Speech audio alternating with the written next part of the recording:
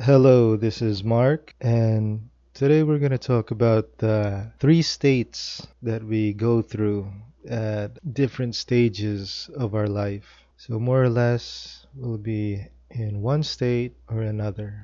So, the first state is the state of disease, and then the next one is health, and ultimately, we have super consciousnness. Going through the state of disease, we got a term for it. It's called rogi. Rogi. So rogue means a person who has some kind of disease. Disease means any feeling when you're not feeling at ease. So when you don't feel at ease in any dimension, so it might be physical, mental, emotional, any of those dimensions, or even spiritual dimension, it means you have disease there. You're not at ease. So this is called groggy. And the second state is the state of health. When we're healthy, a person generally feels good, like they have a state of well being, and the orientation is towards indulging in various activities, seeking all types of pleasures. So they might be seeking some type of pleasure. This person we call a bogey. That's Bhogi. So disease is rogi, and a person who's healthy is bogey. For a person who's interested in super consciousness, this is enlightenment and anything in that aspect. This person's called a yogi. So we got three terms: rogi, disease; bogey, healthy; and yogi, super consciousness. These are the three states of consciousness available to us at any time. So, whatever we're doing, it might bring us to disease or to health or to super consciousness. Rogi, Bogi, and Yogi. In this entire range, we have resources in traditional culture which can involve all three. So, when a person is healthy without an idea of super consciousness, then they would just go from health to disease. So, anybody that's healthy,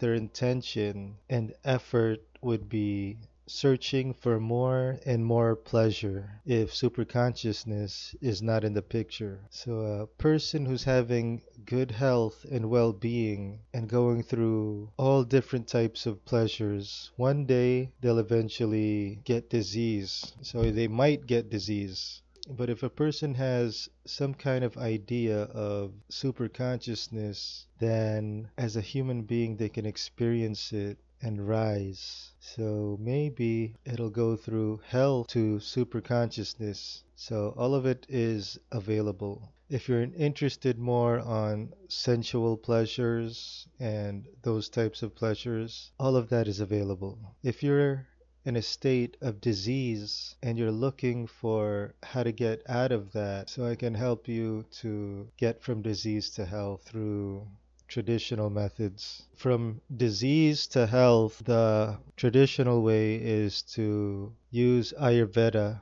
and then from health to super consciousness, we need to do yoga. So, this is what we call yoga therapy.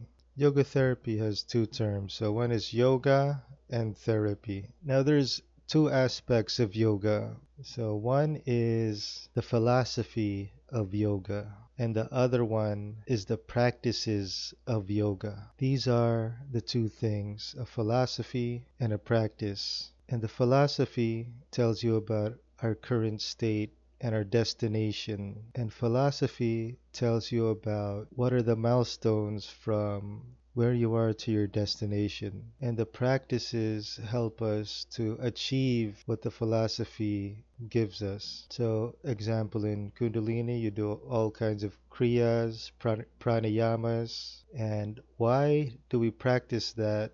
Because philosophy tells us if you do these practices, the goal you have set, you'll be able to achieve. So in yoga, you cannot separate philosophy and practices. So this is the beauty of yoga.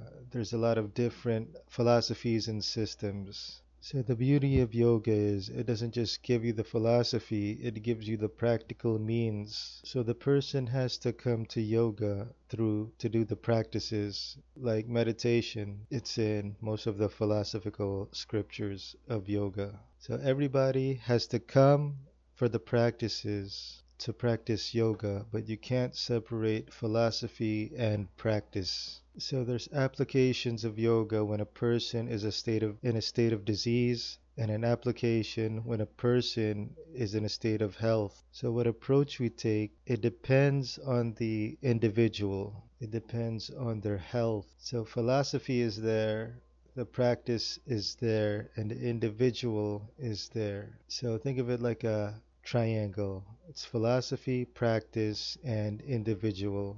And to facilitate all three of them, we have three roles: a therapist, a yoga teacher, and a philosopher. Let's talk about therapy.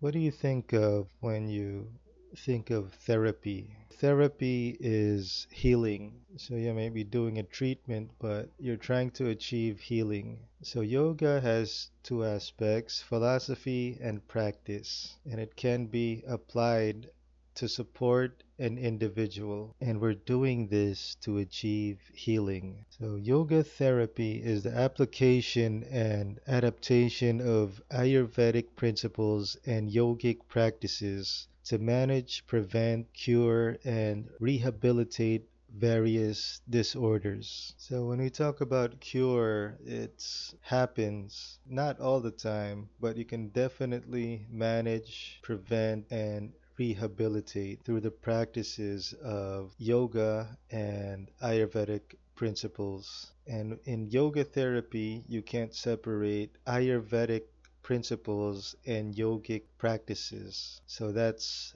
yoga therapy. So when you talk about super consciousness, you don't really need Ayurveda, you just need yoga practices. But if you're talking about disease to health, you need both Ayurvedic principles and yoga practices. So when you talk about this definition, yoga therapy is the application and adaptation of Ayurvedic principles and yogic practices to manage, prevent, cure, and rehabilitate various disorders. Now, one of the key words here is adaptation. So, when you're applying this knowledge and practices, you have to consider for who to that individual. So, thank you for listening and hope everyone is doing well, feeling great, and finding happiness.